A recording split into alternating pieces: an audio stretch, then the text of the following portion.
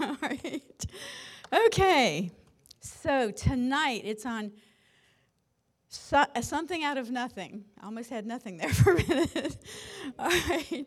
So usually in the front end, I try to do a humor because studies have found that a good laugh can boost our dopamine levels and even store up our immune system. So we could use a little bit of that right now. Okay. So are you ready? So laugh hard. Okay.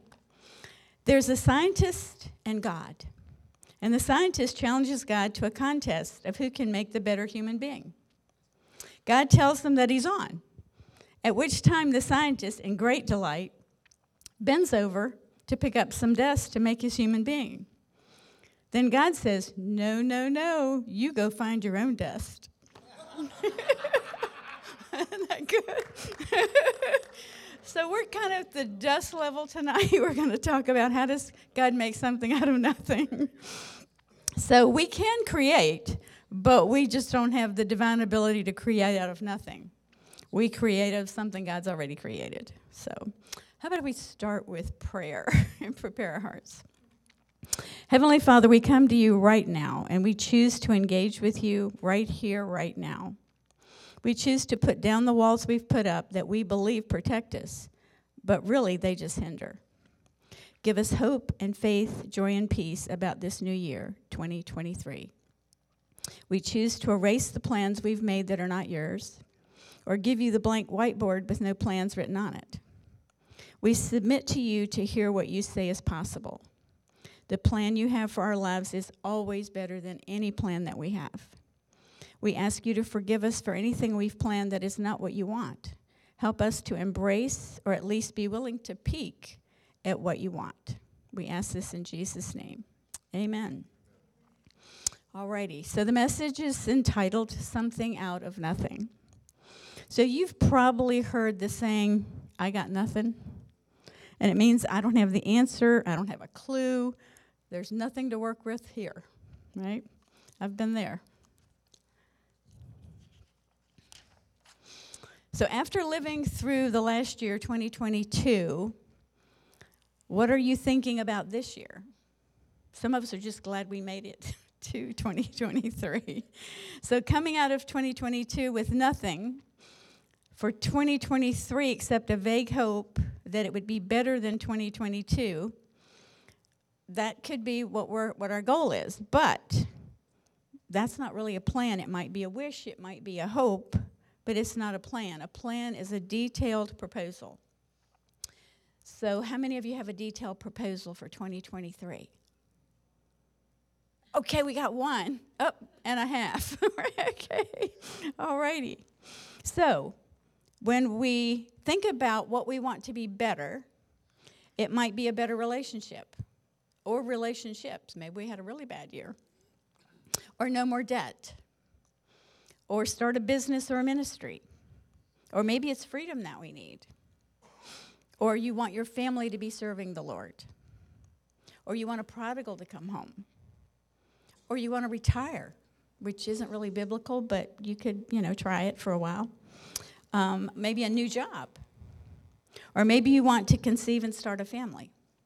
And there can be others. There could be a long list of what you want. So tonight, the only thing you need to bring to the table or to the chair is something you'd love to change, something you feel like looks like nothing, and a willingness for God to change your mind about what's truly possible in your situation, and to identify maybe what your nothing is. So let's start by defining nothing. Okay? So Merriam-Webster says nothing is not anything, no single thing, no prospects. But here's my favorite, something that does not exist. So some of you are probably thinking that defines something in your life. In Scripture, I'm going to use two examples of somebody's nothing. The first one is Elijah and the widow. The widow had nothing. So I'm going to read 2 Kings 4, 1 through 7. It says, Now the wife of one of the sons of the prophets cried out to Elisha, Your servant, my husband, is dead, and you know that your servant feared the Lord. And now his creditor's coming to take my 2 children as slaves. How can I help you? Asked Elisha. Tell me, what do you have in the house? She answered, your servant has nothing in the house but a jar of oil. So she didn't really have totally nothing, but she had a jar of oil. Go, said Elisha, borrow jars, even empty ones, from all your neighbors. Do not gather just a few, then go inside, shut the door behind you and your sons, and pour into all these jars, setting the full ones aside. So she left him, and after she had shut the door behind her and her sons, they kept bringing jars to her. And she kept pouring. And when all the jars were full, she said to her son, bring me another. But he replied, there are no more jars. And then the oil stopped flowing. She went and told the man of God, and he said, go sell the oil and pay your debt. Then you and your sons can live on the remainder. So the widow's nothing was her income. She had nothing, and she was going to lose her sons. Now, she knew where to go. I'd never thought about it when I read this before. She knew to go to the prophet, that he was a man of God. She knew he was a prophet. I never really read verse 1 before, and it says, a woman of the wives of the sons of the prophets. So she was the wife of a son of a prophet. She knew what a prophet could do. So she was instructed by Elijah in his question to go and take stock of her nothingness. It's easy and it comes naturally to take stock when we have abundance. Makes us feel secure and we're good.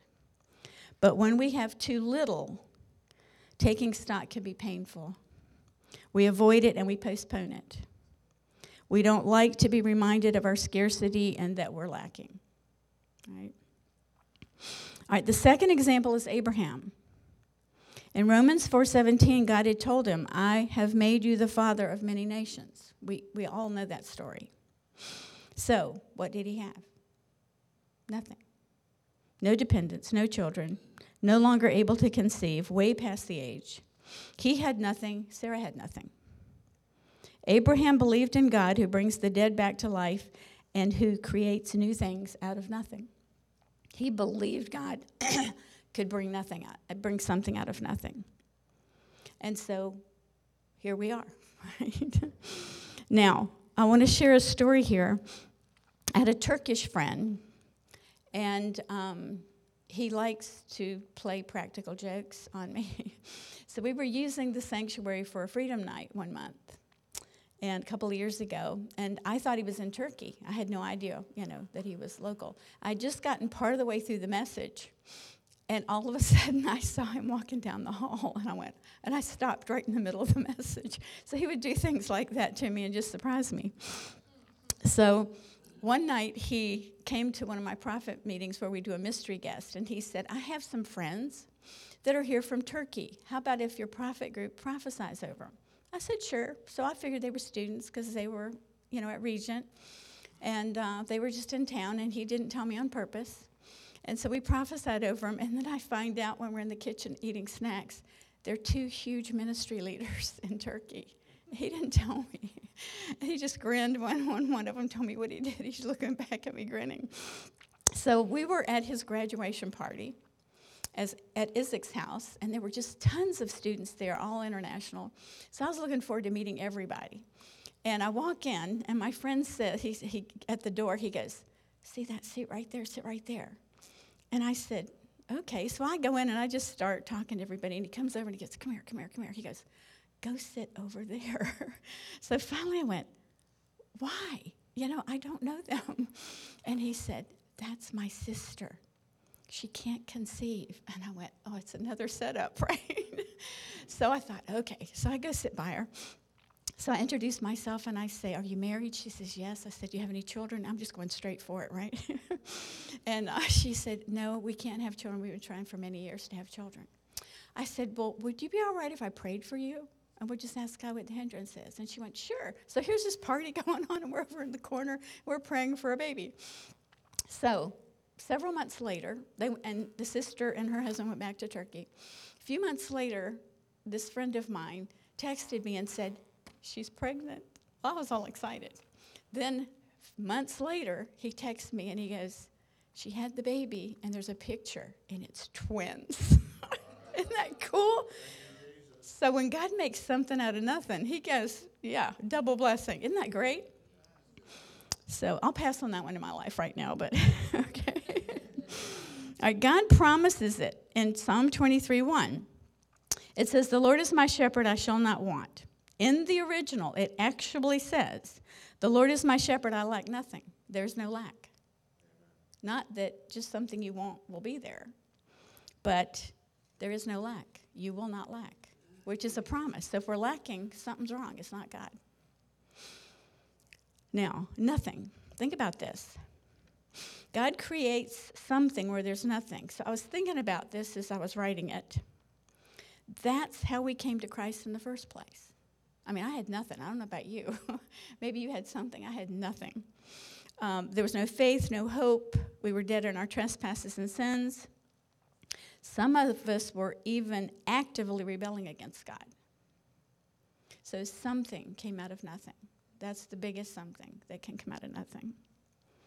So let's look at Jeremiah 32:17. And it says, O sovereign Lord, you made the heavens and the earth by your strong hand and powerful arm. Nothing is too hard for you. So there's nothing too hard for God. And then in the Matthew Henry's concise commentary on that verse, or verse 16 through 25, it says, when at any time we're perplexed about the methods of providence, and the word providence means God's preserving and governing all things, it is good for us to look at first principles. Let us consider that God is the fountain of all power and life, and that with him no difficulty is such as cannot be overcome, that he is a God of boundless mercy, he is a God of strict justice, and that he directs everything for the best. Jeremiah owns that God was righteous in causing evil to come upon them. They had disobeyed him. Whatever trouble we're in, personal or public, we may comfort ourselves that the Lord sees it and he knows how to remedy it. We must not dispute his will, but we may seek to find out what it means. There's often I go, okay, I see it, and if this is you, I just need to know, can we talk about why and why me? Like a good father would tell his child why they're being disciplined. So if this is discipline, can we talk about it? And it makes it a little easier. Okay, so if we have one or more nothings in our lives, how do we get something out of nothing? So step one is we identify and acknowledge or recognize our nothing. So you can't ask God for something if you don't know what your nothing was, okay? So for the widow, nothing was the loss of her sons as slaves to pay her debt. Elijah asked her to borrow vessels with nothing in them, and something came out of nothing. For the disciples in Luke 9:3, he told them, when he told them to go out 2 by 2, take nothing for the journey, no staff, no bag, no bread, no money, no extra shirt. Here, nothing meant not even one. And I'm like, I hope it wasn't a long journey. Same shirt for how long? Anyway, I don't understand. I haven't asked him about that one. The opposite of acknowledge or recognize is to deny. So if I deny there's nothing, I won't ask for something in its place. Right? Yep. So what is your nothing? I have a list that I keep in his face in case he's, maybe it's a prodigal. I mean, just almost everybody has at least one. And if not, you know somebody that has one. Maybe it's debt. What else are nothings? Can you think of a nothing? Okay, no nothings out there, okay. All right, step 2, define or recognize your something. What would your something look like? If you had something for that nothing, what would it look like? So once you define it, you can ask the Lord for a vision of what that is. So ask the Lord to increase in faith, for an increase in faith to believe for your something. 1 John 5:4 says, for whoever has been born of God overcomes the world, and this is the victory that has overcome the world, our faith. The word overcome means to carry off the victory. The verb implies a battle. I know a lot of Christians that just say, well, God will take care of me and, he'll just bless me. And they don't battle for it. They don't define the nothing. They don't define the something. They just went, God's nice and he's going to bless me. And when he doesn't, they're totally devastated. The boy with the demon, remember when the disciples couldn't free him, couldn't get him delivered? And it says, and the Lord said to them, because of your meager faith, the word in there is meager, for truly I say to you, if you have faith the size of a mustard seed, you will say to this mountain, move from here to there, and it will move. And nothing will be impossible for you. So that word faith is always a gift it says it's always a gift from God and never something that has to be produced by man, by people. Amen. So you don't have to work it up, because sometimes we just keep saying that same scripture over and over and over. It's going to happen, right? It says it's distinct from human belief or confidence, yet involving it. The Lord continuously births faith in the yielded believer. The yielded believer. So they can know what he prefers, the persuasion of his will. So if you look up little faith in Matthew 17, meager or little, it said you don't have enough to move the mountain. If you just had enough the size of a mustard seed. So if you look at that word meager or little in that verse, it says little in number, low in quantity, few occurrences. The word occurs 5 times in the New Testament, and each time with Jesus rebuking the problem of failing to hear his voice. I'm like, oops. We don't even ask, right, most of the time. So the little faith word describes someone, this is in the commentary, describes someone dull to hearing the voice of God or disinterested in walking intimately with him. I'm like, yeah, disinterested would be that key word right there, right? But here's my favorite sentence out of all that. In contrast, the goal of life is to receive, obey, the Lord's gift of faith in each scene of life. Every scene of your life. So what scene has nothing in it? Isn't that good? So if I think he's in every scene, he'll give me faith for every scene I'm in. And it could be a long play, right? Lots of scenes, right? I think I'm going on too many scenes here. All right, the word nothing. The word nothing means no one, nothing at all. It rules out by definition. It shuts the door and leaves no exceptions, nothing. It declares that no valid example exists, nothing. So what we're asking for is for God's persuasion on a topic. First, we have to get our persuasion out of the way. In prophet training, they tell us you cannot have an opinion. You can't be a Republican, you can't be a Democrat, you can't be this, you can't be that. You have to be absolutely neutral and ask God what he wants. Because when you have an opinion, you're going to color the word that you gave. And I'm like, don't we all do that all day long, right? Yeah. It's hard sometimes to get that out of the way. But if you ask God, what do you think about it? So God created something out of nothing. In the past, he's done that. He still creates something out of nothing. So let's believe in the God who creates something out of nothing. So ask for a vision, a blueprint, an idea of something. What would something look like? Take your nothing and say, God, what would it look like? Because if I made it up, it'd be a whole lot different scene than probably what he made up. Okay, so I want to end with a story and a prayer. So, 2022, I went to Regent University to meet with a former assistant dean of the law school. I went with a lady that's in charge of an organization. And I was just along, I wasn't, I didn't have anything to offer. I was just there to take notes, kind of help her make some decisions, and she wanted somebody to be a witness and hear what was going on. So I'm sitting there behaving, not even blinking an eye. I'm taking notes. And he said, she said, we could use this in this organization. I wonder if you could help us. And he said, when I was actually assistant dean of the law school, I could have helped you. Now I can help you, but I'm only an adjunct. I retired, so I could do some things I wanted to do. So I have some influence, but I could probably pass you to somebody else. So I'm just listening. And then he said, just out of nowhere, he said, there was one thing that I wish that had happened that never did. And he said, I always hoped there would be a center. I won't say what it is because it hasn't birthed yet. The center that would help the public. So I'm just sitting there, didn't bat an eyelash. And the lady that I was with turned to me and went, go ahead. I said, I'm good. She goes, go ahead.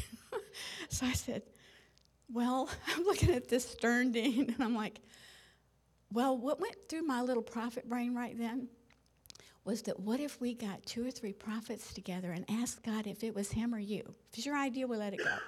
If it's God's idea, we could ask him, is it still a window for it, or is it past? And he just, stern dean look, you know. He goes, Didn't say anything else. They went on with the meeting. So we get ready to leave, and he passes me his card, and he says, email me. I'm like, woo, you know. Yeah, I was so excited. Then I'm feeling the pressure of what if it doesn't work, you know.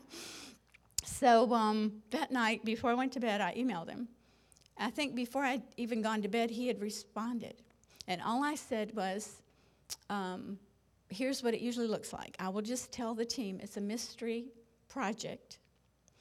And then I'll say, could you just ask God what this person needs to know? And so they won't know anything about the project or the person until they've already asked God and they write it down. I said, and then we can get you can either come in person to my house, or we can do it on Zoom, and they'll give you the words, and we'll record them, and I'll send them to you by email. So he writes back, and he said, so we could do it by Zoom? And I said, yes. He said, I'd like to do it by Zoom because the person that's at the university that's over me in this area is working remotely from Hawaii, and I'd like her to be on the call. And I'm like, oh, no, more pressure. We're going up the ladder here. Right? So I said, okay. So we set the night aside, and we did it. I didn't look at their words first. Later, I thought, Esther, maybe you should run through them. You know, but they're getting really good at this. So we got the words, and we got them on the phone and made introductions, and I'll never forget it. Everybody's word agreed. There wasn't half that said no and half that said yes. They were all, it's a go. And I'm a seer and a scribe, so I'm like Nobby's it just kind of jets out of their mouth. They don't even know what they're saying. I'm more of a seer. I see something and I have to negotiate with God, like, what does that mean? And what do you want to, that kind of thing. And I'll write it down.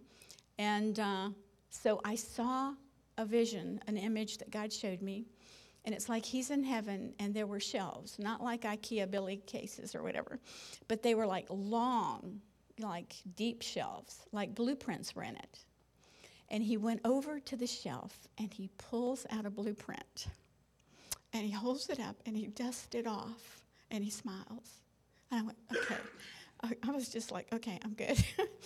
And then he says to me, to get that blueprint from heaven to earth, intercession is the key.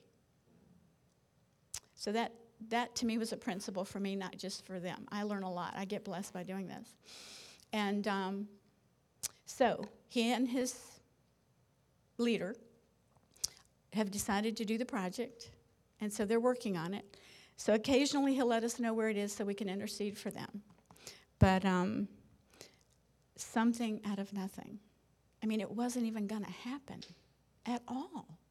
And all of these people and organizations they were going to start would not have happened. Isn't that beautiful? Absolutely beautiful. So God can make something out of nothing if we allow him to. I mean, you may need to say, most of us are aware of our nothings. We just got a list. But maybe we're not even aware of the biggest nothing. And we could say, what do you see as my nothing? And then work on that. All right, let's pray. Ask for some divine help here. Heavenly Father, I pray that each of us would commit to turn our hearts to you, to engage with you fully, no distractions, a dedicated heart-to-heart time with you, where we listen for your voice, where we ask for an inbirthing of faith. Father, give us faith in an area or areas of our lives where we need it for 2023. We want an inbirthing of faith for family, finances, work, health, relationships, whatever you see that we have need of. We thank you for the increase. We thank you for your instruction. Your word is beautiful to us.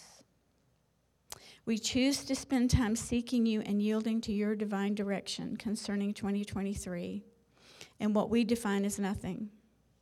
We ask you to make something out of nothing for each of us, even that it would be a testimony for our family line. Amen. Bless us with faith that comes by the power of the Holy Spirit, faith that is anchored in your power. May we be fully persuaded that you have power to do what you promise. We ask this in the name of the Lord Jesus Christ of Nazareth. Amen. So may God bless you and make something out of nothing for you and for your family. Good night.